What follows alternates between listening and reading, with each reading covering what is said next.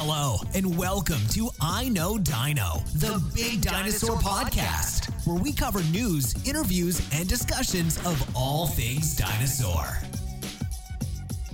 Hello and welcome to I Know Dino. I'm Garrett. And I'm Sabrina.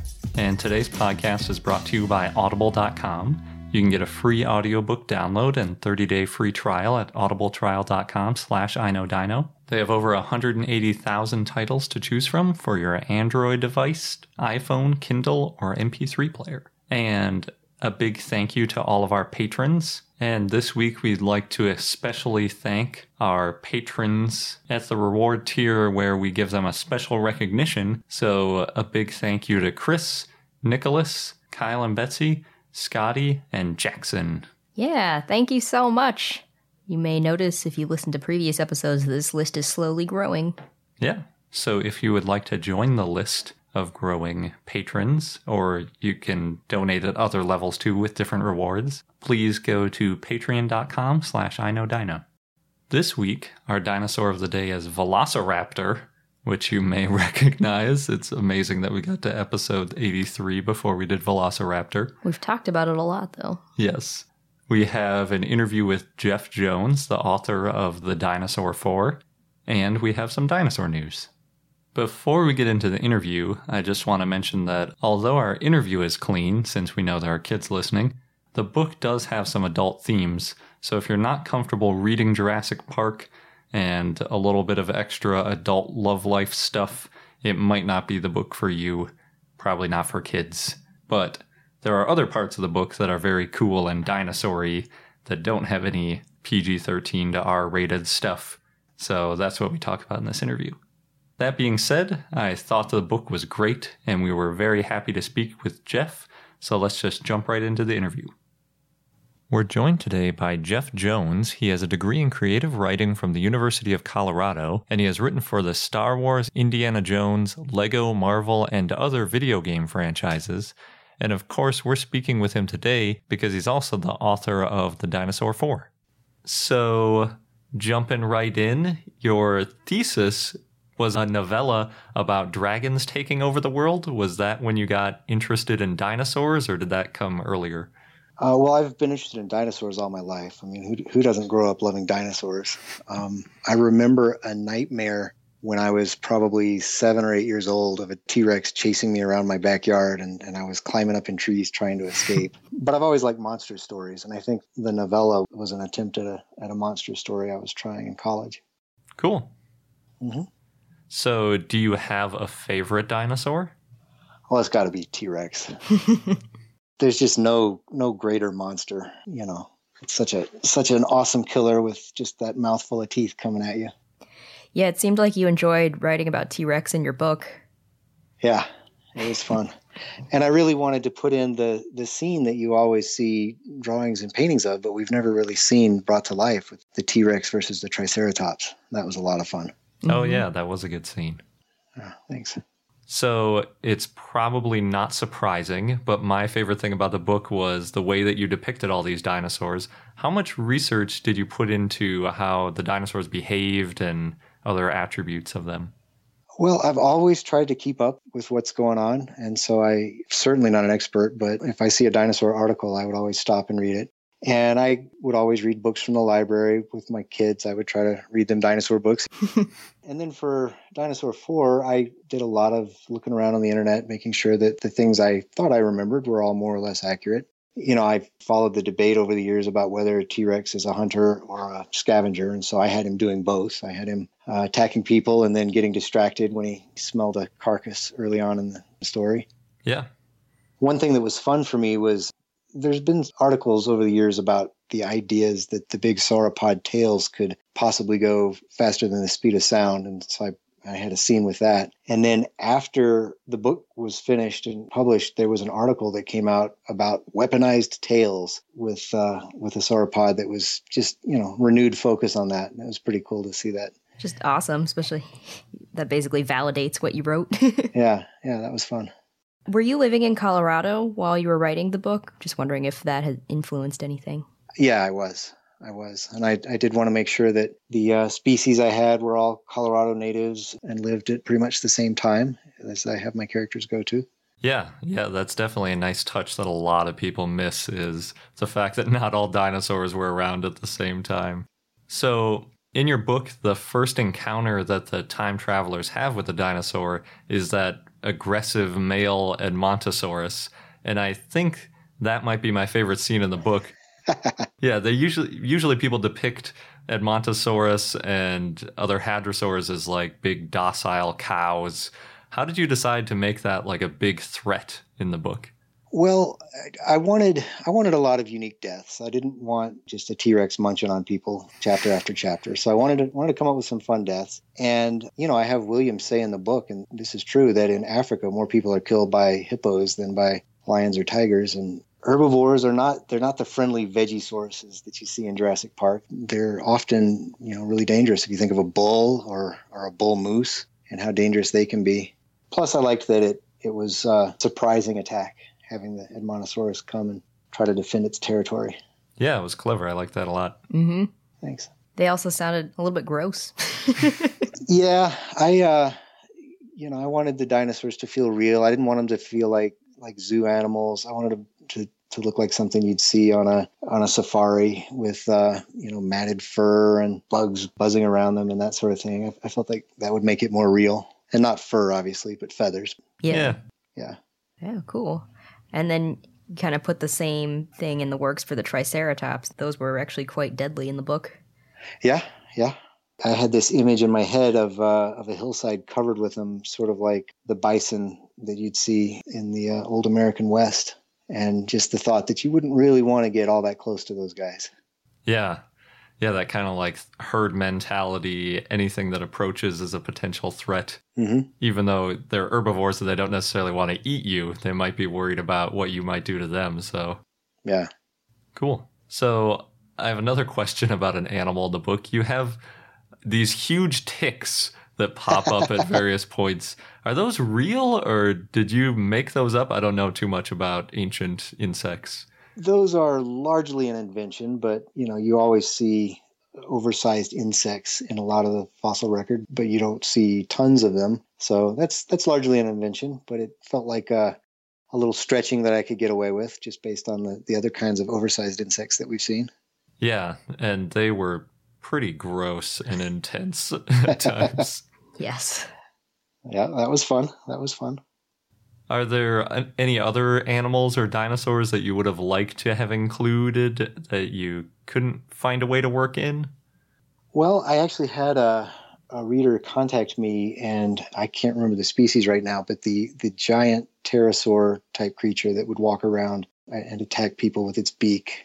Maybe you guys know the one I'm talking about. Quetzalcoatlus, I think. Yeah. It is. Mm. That guy would be fun for sure. Yeah. Everybody loves the Stegosaurus, but you can't have him around at the same time as these others, as the T-Rex and the Triceratops. Yeah, that's true. Unless you want to do something especially crazy with your time travel where it like also jumps back and brings a Stegosaurus with it or something. Yeah, I had enough trouble trying to keep everything straight for everybody. I wanted to have just one time in the prehistory. Yeah. Time travel always gets a little bit confusing. Yeah. Cool. So you wrote the book and you kind of call it a B-movie time travel thriller. How'd you decide on that style of book? Well, it's the sort of thing I have fun with. I mean, I love horror movies. I love Stephen King stuff. I love anything with monsters. And I didn't want to write something with a lot of philosophy. I love Jurassic Park. The book is great fun, but I didn't want to spend time exploring the science and the philosophy and all that. I just wanted to run with the characters and the action. And that seems to have resonated with a lot of readers. Like, yeah, okay, this is a fun ride. It's a roller coaster. It's not fine literature, but people seem to have fun with it, and certainly don't want to oversell it. Yeah, because I saw your description of it as like a B-movie thriller, so I knew exactly kind of what you were going for. And I think for that style of book, you really nailed it. Well, thanks. I could see like maybe, like I saw a couple of reviews where people were like, oh, I didn't like this character or whatever. And I was like, well, that's kind of the point, though, that they're a little bit over the top and, this guy's supposed to be really hateable, just like when you watch a movie and there's a super obvious villain. Yeah, I had fun with that. One of the movies that I was trying to mimic, or that was an inspiration for me, strangely enough, is Alien. Mm-hmm. where, when you first saw that movie in 1979, you didn't know who the hero was going to turn out to be, and you didn't know that one of them was actually a secret villain. And I tried to do that with Dinosaur 4, where not everybody's quite who they seem or who you think they are right at the beginning. And as it unfolds, you realize, okay, this guy's got a little bit of a different agenda than you thought at the beginning. Yeah, a little bit screwy. Yeah. A lot screwy, really. But at the same time, he was sympathetic at times, too. I tried to keep things gray. Yeah, that's real life. So what was the inspiration for the other characters? I know we've got William has the two boys, and so he somewhat knows about dinosaurs, and he's the only one who can really name any of them or give them an idea of what's going on. I didn't want there to be dinosaur experts. I didn't want a paleontologist in here. I didn't want any soldiers or anybody like that. But I needed somebody that could help explain a few things here and there and recognize a few things. So the idea of a father who's learned all this stuff through his kids seemed like the perfect fit. Somebody that an everyday person could relate to, but could also bring a little bit of knowledge to the story. Yeah, cool. And then, of course, Buddy. Yeah. I'm a big dog fan, and loved having Buddy running around. Yeah, he was great. Mm-hmm. Yeah, he was fun. Had him get involved in the action a few times. Definitely, yeah, he helped them out a few times. Yeah. So a little more general point, but you had a great narrator for your Audible edition of the book. How did you find that narrator? Yeah, Nick Podell did a great job. And I've been listening to a lot of audiobooks. Between my day job and writing and my kids and family, I don't have much time to read, but I can do audiobooks. And I was listening to a book called The Knife of Never Letting Go, which is a fun little young adult story about an alien world where all of the males' thoughts can be heard by anyone around them, which is really strange, yeah.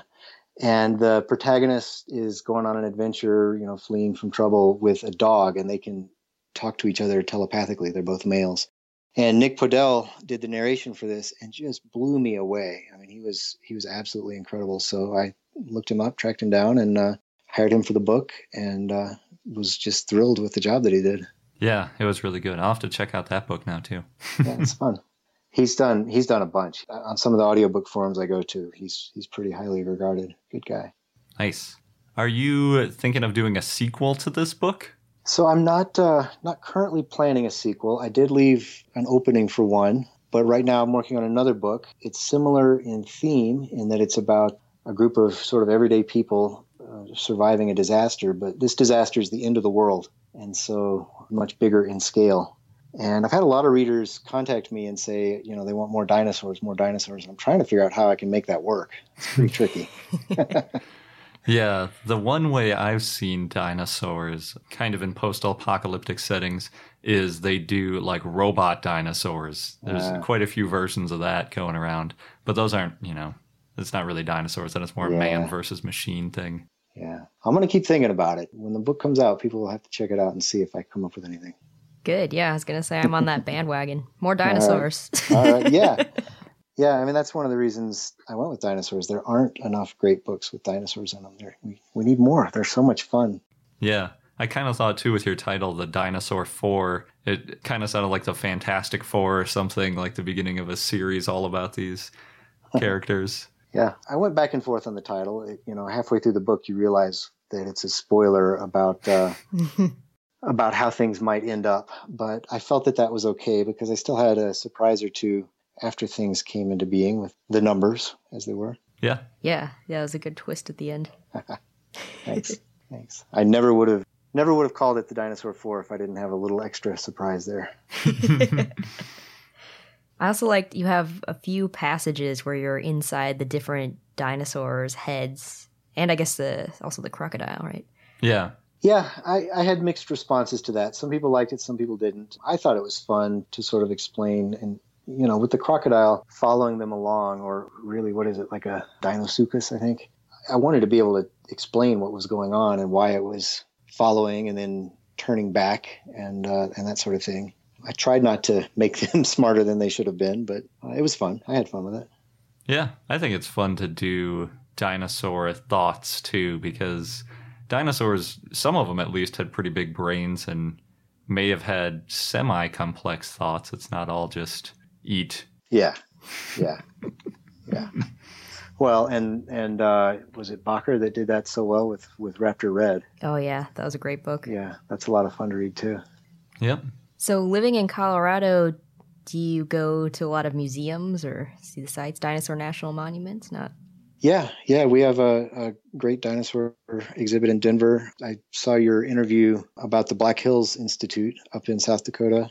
I've been up there and seen that, and it's fun. There's more that I need to get to, but even at CU, there's a great Triceratops skull that they've got. You can get right up close to at a museum on the campus. Cool. Nice. Yeah. Yeah, Colorado has a lot. What was the other one? Dinosaur Ridge Trail, I think it's called. Yep, you can walk along and see fossils right there on the side of the mountain. That's great. A lot of fun. It's not a lot of that in California. Yeah. Is it hard to juggle dinosaurs with the day job? Yeah, there's a lot of context switching. It's tough, but I love storytelling. I loved doing that as a game designer, and love doing that now, and I love hearing from fans that are having fun with it. So that keeps me motivated. Yeah. Yeah. As a game designer, have you been able to work on any kind of dinosaur-related games? No, never got into anything with dinosaurs. Played a few, but never worked on any. Yeah. And I'm not doing games anymore. I'm working on business software now. I got a grown-up job. So this is sort of my creative outlet for the storytelling side of things. Yeah, that's nice. Yeah. Just one last question. Do you have any advice for, I guess, other creative types who also have an interest in dinosaurs and might want to have some kind of outlet for their creativity? Well, for artists, there's so much great dinosaur art out there on the internet. The paleo art sites are just wonderful to go through, and sharing those and seeing those is a lot of fun. The biggest thing as a writer is just understand how much polishing and rewriting and editing and getting feedback. That was something that I learned as a game designer, relying on the testers to give you feedback about what was working and what wasn't. And I really translated that into my writing. I spent about a year writing the book, and then I spent another 2 years rewriting and polishing and editing. And I worked with a professional editor and had a lot of beta readers and all that, just to get something that's as good as you can make it before you really put it out there in front of people. Definitely. And just know that has to happen and be prepared for it and work through it. Definitely. And how did your early readers, what did they think of the dinosaurs? Oh, they loved them. One of the big changes to the early drafts was adding in Morgan. I originally only had 9 characters, and bringing in Morgan as a source of humor with a lot of sarcasm and sort of juvenile humor was one of the changes that I made. But just hearing from people, getting feedback on what's working, what's confusing, tightening it all up as you go. Great. Well, thank you so much. Yeah, thank you. This has been fun, and I appreciate the opportunity. Is there anything else you want to promote or mention? Oh, just if anybody out there reads the book, I love hearing from readers and always appreciate the feedback. Yeah. Where's the best place for readers to find you? At jeffjoneswriter.com, and it's GEOFF. And I think I linked to that off of Amazon. You can find me. I'm not hiding. You can find me pretty easily. Great. Again, we want to give a big thank you to Jeff for speaking with us this week. Yeah, we had a great time. Yeah, it was a very good interview. All right. First in the news, there's a new sauropod that was uncovered in Montana, and it has been nicknamed Big Monty, and there is a pretty good reason. It's a pretty good name. It is. So far, they have found a 3-foot, or about 1 meter sauropod vertebra, and pieces of a rib, which are likely part of a rib that might be about 9 feet or a little less than 3 meters in length. It's from the Jurassic era and roughly 150 million years old, making it about the same age as Brachiosaurus and Apatosaurus, which are also huge, but those were both discovered in Colorado, possibly making Big Monty the largest dinosaur to be discovered in Montana. Oh, Monty. Yep, Big Monty. It is being excavated by the Judith River Dinosaur Institute, and they say that they have 60-plus volunteers helping to complete the excavation. They also say that it might take 2 to 3 years to excavate Big Monty, but the time depends a lot on the number of fossils and what condition they're in. The long time frame is partly because, as is often the case, the fossils are sticking out of a steep hillside, so it'll take some pretty heavy equipment at the start to get down to the fossil before they can start the meticulous excavation. And they can't be extracted non-stop. They have to do their excavating when weather allows, which is why it can take so long. We'll have to see what official name they come up with if they work Montana into it somehow, or... Biggest Montanosaurus. Probably not. It could be Bigosaurus montanensis. We'll leave it up to them. Yeah, like it's our decision who names it. Another paper recently published, this one in Nature Communications, is adding evidence that the KPG extinction was quick, like if a meteor caused the extinction, for instance, and not volcanoes. The article is titled Macrofossil Evidence for a Rapid and Severe Cretaceous Paleogene Mass Extinction in Antarctica.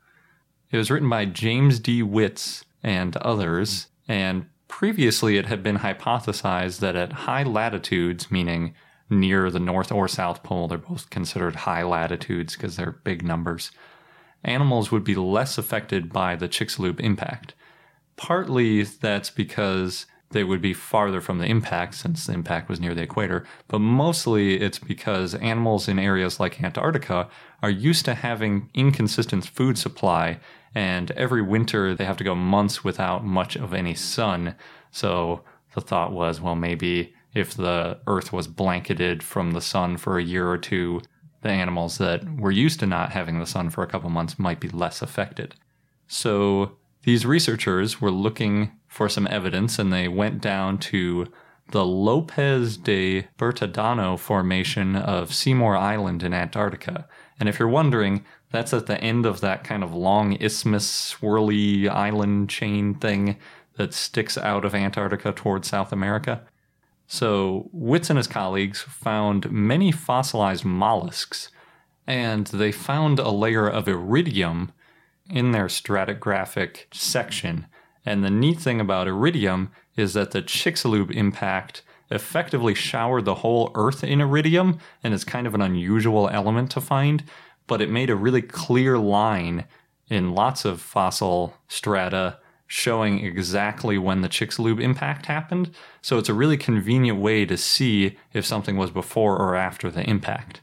So what they did was they looked at mollusks that were fossilized right above this iridium layer and then right below it, and they could compare which species were there to see possibly which ones went extinct. So they combined their new information with others' data, and they made a graph of 66 bivalve gastropod and cephalopod species that were around in the late Cretaceous, and about a third of them appeared to go extinct right at that 66 million years ago mark.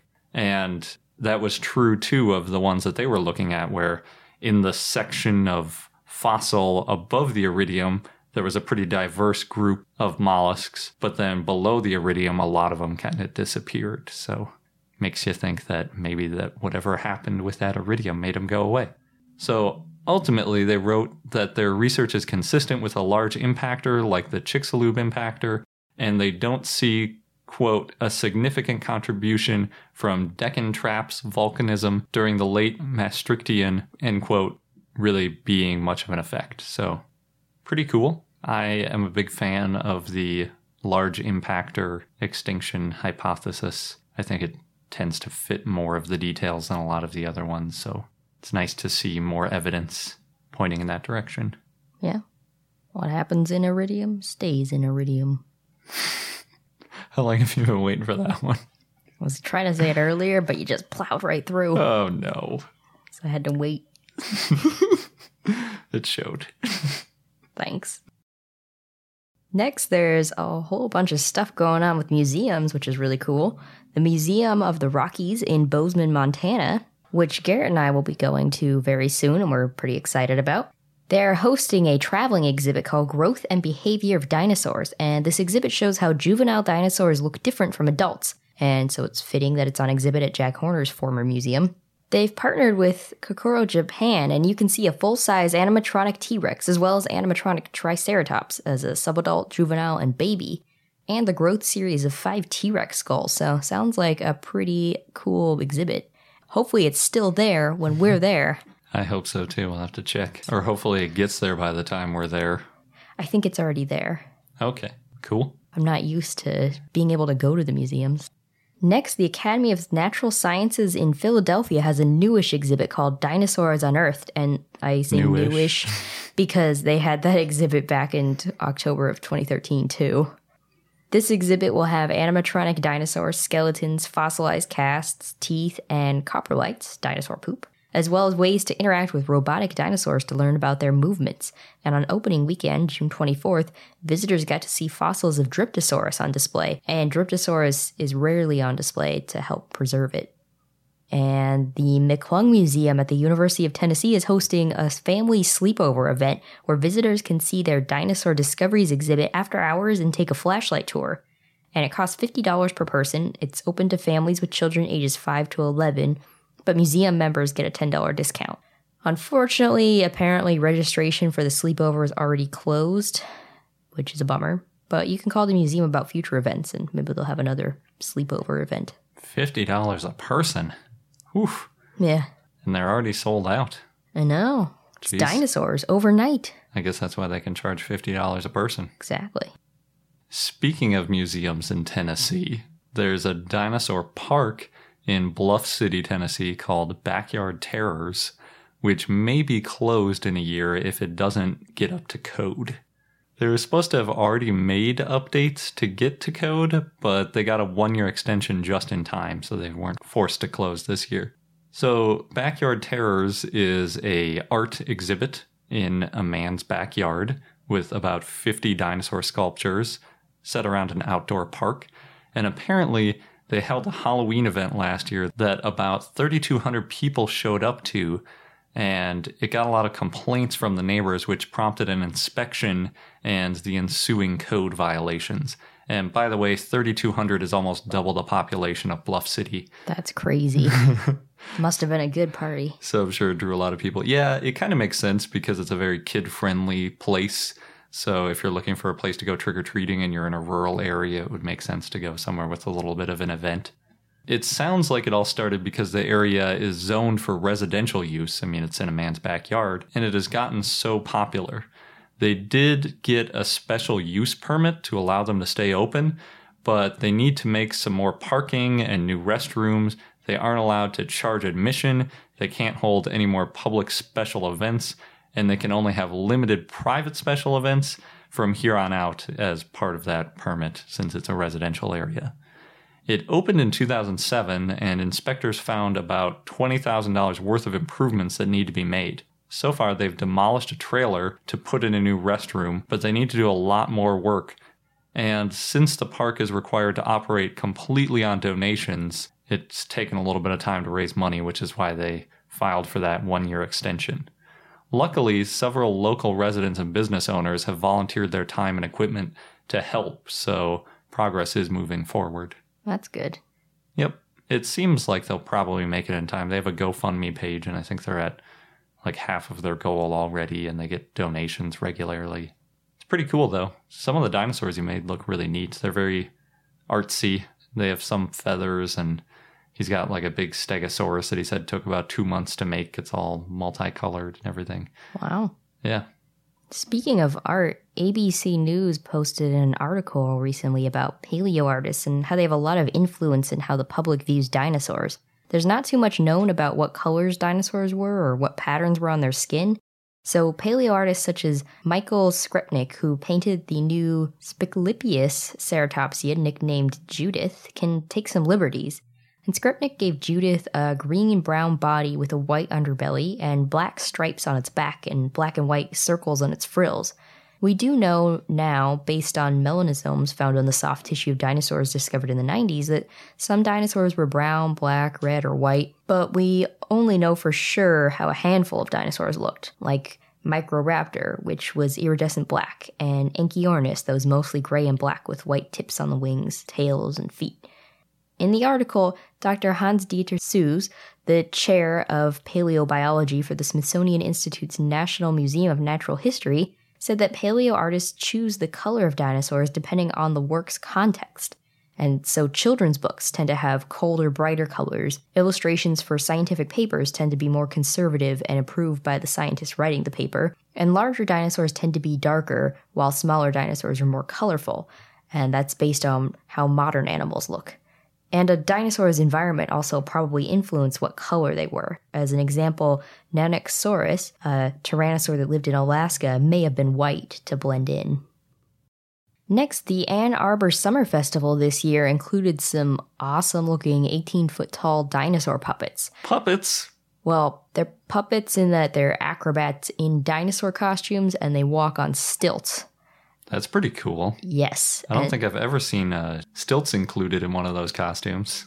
Yeah, me either. Yeah. The pictures looked cool. So they're part of the Netherlands Close Act Theater's performance called Saurus. And in the photos, the dinosaurs are silver and black and very, very bird-like with beaks and feathers. They're very raptor-like, I'd say. And there's 3 of them, and then there's another person in a black and silver suit on stilts that looks like they're kind of leading this pack. Cool. Mm-hmm. Kind of reminded me of the Lion King costumes. Nice. Next, Clarendon Hills in Illinois has a life-size sculpture of a green T-Rex. And this T-Rex's name is Jurassic Jimmy, chosen by students in nearby Prospect School, though that name has already been shortened to JJ. And JJ is part of an Arts in Our Park program, which plans to have more statues and works of art appear in the park district over the next decade. And hopefully more of those will be dinosaurs. They should call it Dinos in Our Parks instead of Arts in Our Parks. Well, I don't think it's exclusively dinosaurs. I know, but it should be. Yeah. Next, a group of people dressed in T-Rex costumes, or a pack of T-Rexes, as the article said, they joined a yoga session on Parliament Hill in Ottawa, Canada. And it was part of a promotion for the Nature Museum's Ultimate Dinosaurs exhibition.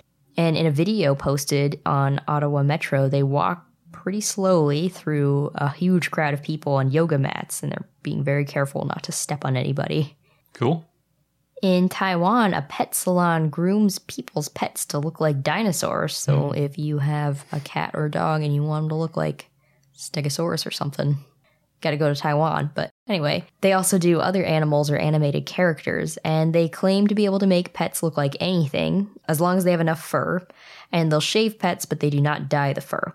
One of the designs is for Stegosaurus, and they have a picture where they make a cat look like a Stegosaurus. And basically they clump the fur to look kind of like the plates. It's interesting that they're okay with shaving a cat, but not dyeing it.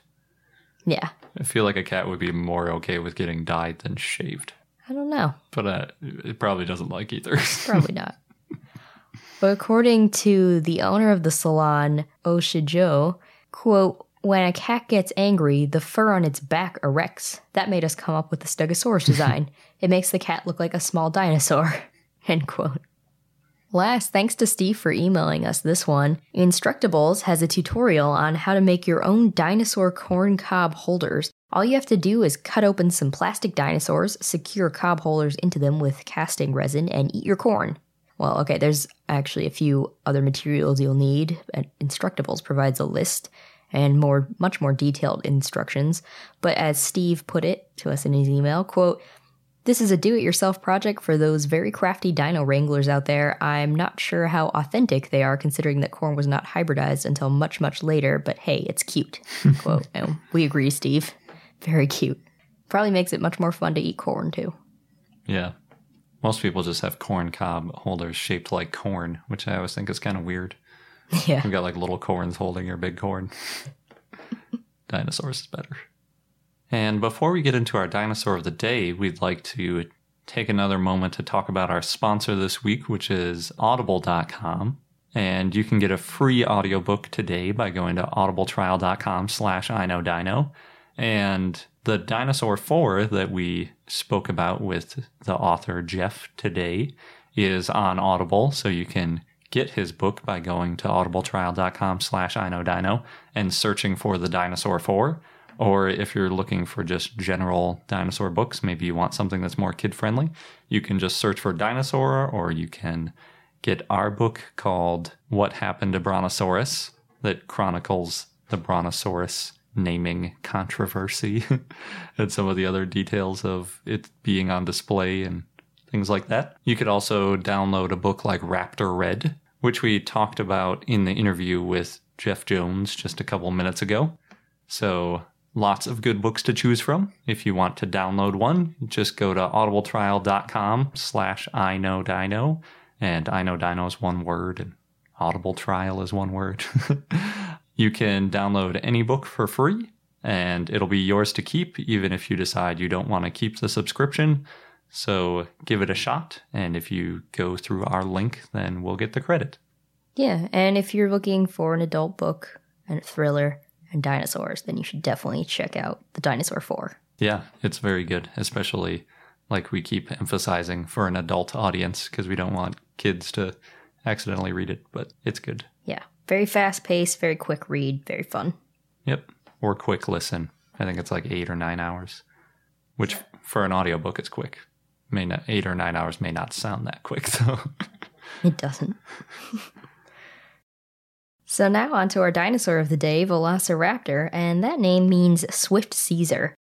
There's 2 valid species. There's Velociraptor mongoliensis, which is the type species, and Velociraptor osmolske, which was named in 2008 when they found a skull in Inner Mongolia.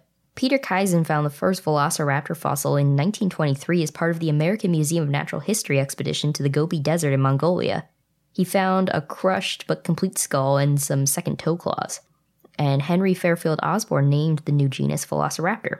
The species name Mongoliensis is named after Mongolia. Earlier in 1924, Osborn had called it Oviraptor in a press article, but it wasn't a formal description or named in a scientific journal, so it's a nomen nudum, which means a naked name. In 2008, Pascal Godefroy and colleagues named bones found in 1999 by the Sino-Belgian dinosaur expeditions Velociraptor osmolske for the Polish paleontologist Halska Osmolska, and they found that it was Velociraptor but wasn't similar enough to just be named Velociraptor mongoliensis. Previously recognized Velociraptor species include Velociraptor anteropus and Velociraptor langstoni, which was formerly Deinonychus anteropus, and Sornitholestes langstoni. More than a dozen skeletons have been described, which is more than any other dromaeosaurid. In 1990, a joint Mongolian-American expedition in the Gobi found more Velociraptor skeletons, and one is nicknamed Ichabod Craniosaurus because it's a fairly complete skeleton without a skull. 2 Velociraptor-like skulls were found in an oviraptorid nest in Mongolia, discovered in the 90s as well, although after doing a little more digging, I think that they were found to not be Velociraptor, but Byronosaurus instead. So Velociraptor was a dromaeosaurid theropod that lived in the Cretaceous, and it was originally thought to be part of Megalosauridae, which is a wastebasket taxon. It was a carnivore, it was probably intelligent, and it had a large brain in proportion to its body size, and Velociraptor may have been nocturnal. Adults grew up to be 6.8 feet or 2.07 meters long and weighing 33 pounds or 15 kilograms, and the skull could be up to 10 inches or 25 centimeters long. You may know, and we've talked about before in previous episodes, that's much smaller than how Velociraptor is depicted in Jurassic Park. Yeah, that's more on the order of a Utah raptor size. Yeah, but Velociraptor had a long tail and a long, low skull with an upturned snout, and they may have been able to run as fast as 24 miles per hour or 39 kilometers per hour. They were bipedal and they had feathers, and in 2007, paleontologists found quill knobs on a Velociraptor mongoliensis forearms, which confirmed that it had feathers. Turner, Norrell, and Peter Makovicki said that the feathers on Velociraptor were evidence against the idea that larger Maniraptorans lost their feathers because they were bigger, and quill knobs aren't really found in modern flightless birds, so the fact that Velociraptor had quill knobs probably means that their ancestors could fly, and Velociraptor and other relatives were secondarily flightless, though maybe their ancestors used feathers for something other than flight too. Yeah, because quill knobs just mean that they're firmly attached. So if you're doing something else other than flying, you might still need that. Mm-hmm. So Velociraptor, their arms were too short to fly or glide. They may have used their feathers for display, to help brood, or to increase their speed when running up slopes. Wing-assisted inclined running comes back again. Yeah. Not surprisingly, they looked a lot like birds. And like birds, they also had wishbones, they brooded nests, and they had hollow bones, and then of course they had feathers. Kiwi birds are actually similar to velociraptors. They have similar feather types, anatomy, bone structure, and a narrow anatomy of nasal passages. And kiwi birds are very active and flightless, so they make a good model for the metabolism of dromaeosaurids, which probably had a moderate metabolism. And I think that's hilarious to compare a kiwi bird, which is so darn cute, to a velociraptor. That's depicted as being like so ferocious and... Mm-hmm. Plus, they just look so helpless because they don't really have arms or much. Or hands, yeah. And they just have a really long beak that they slowly walk along a beach poking into the sand. Yeah. Anyway, back to Velociraptor. Velociraptor had jaws that had 26 to 28 teeth on each side, and the back edges of the teeth were more serrated than the front. They also had 3 curved claws on each hand, similar to the wing bones of modern birds. Their second digit was the longest, and the first was the shortest. They had 4 toes, but they only walked on their third and fourth toes, and the first toe had a small dew claw, and then the second toe was held off the ground and had a large sickle-shaped claw. Yep, I think everybody knows about that by now. Yeah, and they probably used that to tackle their prey, and the sickle-shaped claw grew to over 2.6 inches or 6.5 centimeters long. They may have been able to climb trees with their toe claws, and one skeleton of Velociraptor is found in a fighting position with Protoceratops. So this was found in 1971 by a Polish-Mongolian team, and they found what they call the fighting dinosaurs when they found them in Mongolia. And at first, scientists thought that the fighting dinosaurs had drowned, but they were preserved in ancient sand dune deposits, so now they think they were buried in sand from a collapsing dune or in a sandstorm, and it probably happened pretty quickly. In the fighting dinosaurs, the Velociraptor's sickle-like claw is in the Protoceratops's throat, Oof. and the Protoceratops's beak is clamped on the Velociraptor's right forelimb. So Velociraptor may have used its claw to pierce the jugular vein or trachea instead of slashing and disemboweling its prey. Yikes. Yeah. According to Dr. David Hone, the Velociraptor in fighting dinosaurs was either starving or young and dumb, since the Protoceratops was 50% bigger than it. So that's kind of interesting. A 2005 BBC documentary called The Truth About Killer Dinosaurs created an artificial velociraptor leg with a sickle claw and tried to disembowel a pork belly, but it could not tear it open, which kind of shows that Velociraptor may not have been able to disembowel its prey. I wonder how scientific that test was. Well, they had a paleontologist oversee it, Philip Manning. They tried to disembowel an animal that didn't evolve for like another 70 million years, too. Yeah, well, so Philip Manning said, quote, "Using the claw to slash would have been like me trying to disembowel you with a plastic spoon." Okay, so I guess they figured it wasn't going to work, so it didn't really matter, because it wasn't capable anyway. In 2011, Denver Fowler and colleagues said that Velociraptor may have used a, quote, raptor prey restraint, or RPR, where they leaped onto their prey, pinned them, and held onto them with their sickle-shaped claws. Then they would start to eat their prey, which would die from blood loss and organ failure. And then the velociraptors would use their tails to help them counterbalance. Apparently hawks do the same thing, where they pin down their prey and start eating them alive. Oof. Sounds gruesome. Birds. Yeah. Interestingly, there's not really any evidence that Velociraptor was a pack hunter, as depicted in Jurassic Park. Many isolated fossils have been found, but none closely associated with other specimens. Velociraptor probably ate small animals like reptiles, amphibians, insects, small dinosaurs, and mammals, and it may have been a scavenger. In 2010, David Hone and colleagues published a study of teeth they found in 2008 near a Protoceratops jawbone. It was probably a, quote, late-stage carcass consumption by Velociraptor, end quote, because normally it would eat other parts of a Protoceratops, or it would go for the throat, as seen in the fighting dinosaurs. Velociraptor also ate pterosaurs. They found a large pterosaur bone in a Velociraptor gut in 2012.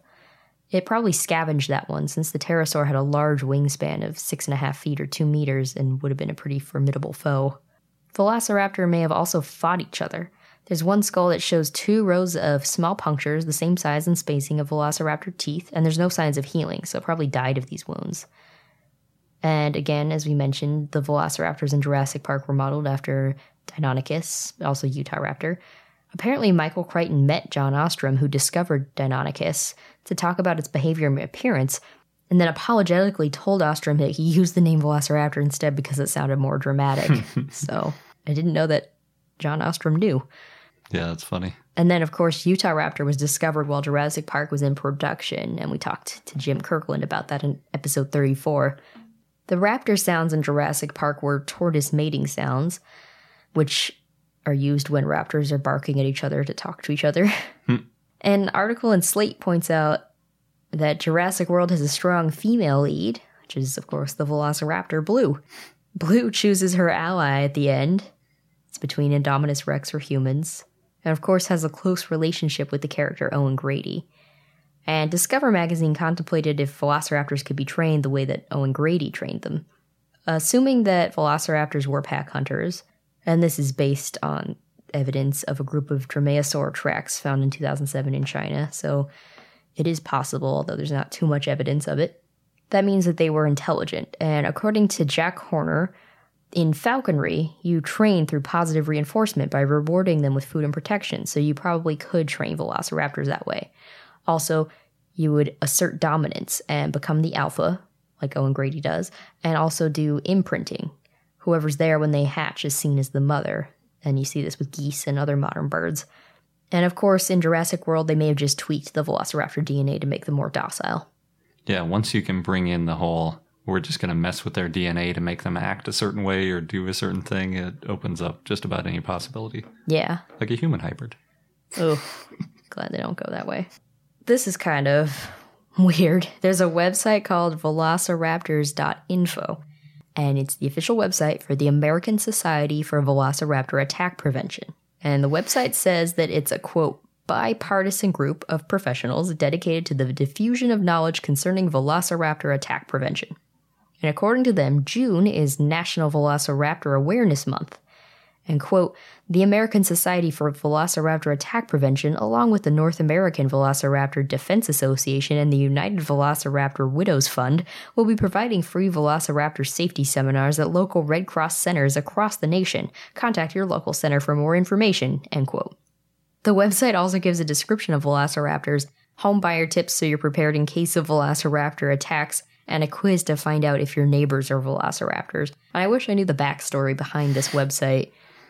It's very goofy. It is. It's also very official looking. Although I tried to get to the quiz. Looks like that may have been taken down. It's a bit of a bummer. Yeah. Maybe it got put up for like Jurassic World. Someone was having a joke website and then... Could be. It's been left in disrepair. There's a thing on Thingiverse that lets you download a Velociraptor business card, which gives you parts to 3D print, and then you can assemble into your own Velociraptor.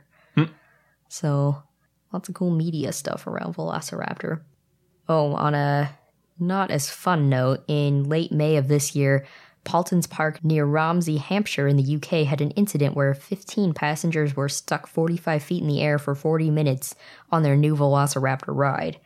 There was a hissing sound, and then the brakes locked the car onto the beginning of one of the drops. And eventually all the riders were evacuated, but... As long as they're not upside down, I always think, if I get stuck on a roller coaster, as long as I'm right side up, I'll be okay. It would be kind of intimidating being at the top of the drop, because then what if it just starts going? Yeah, but that's what you're expecting anyway.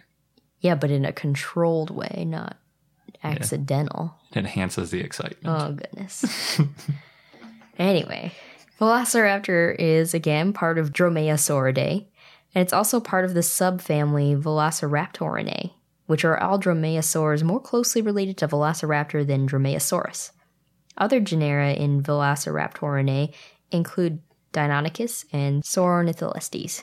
Dromaeosaurids are carnivorous theropods closely phylogenetically related to aves, which is a clade that includes birds.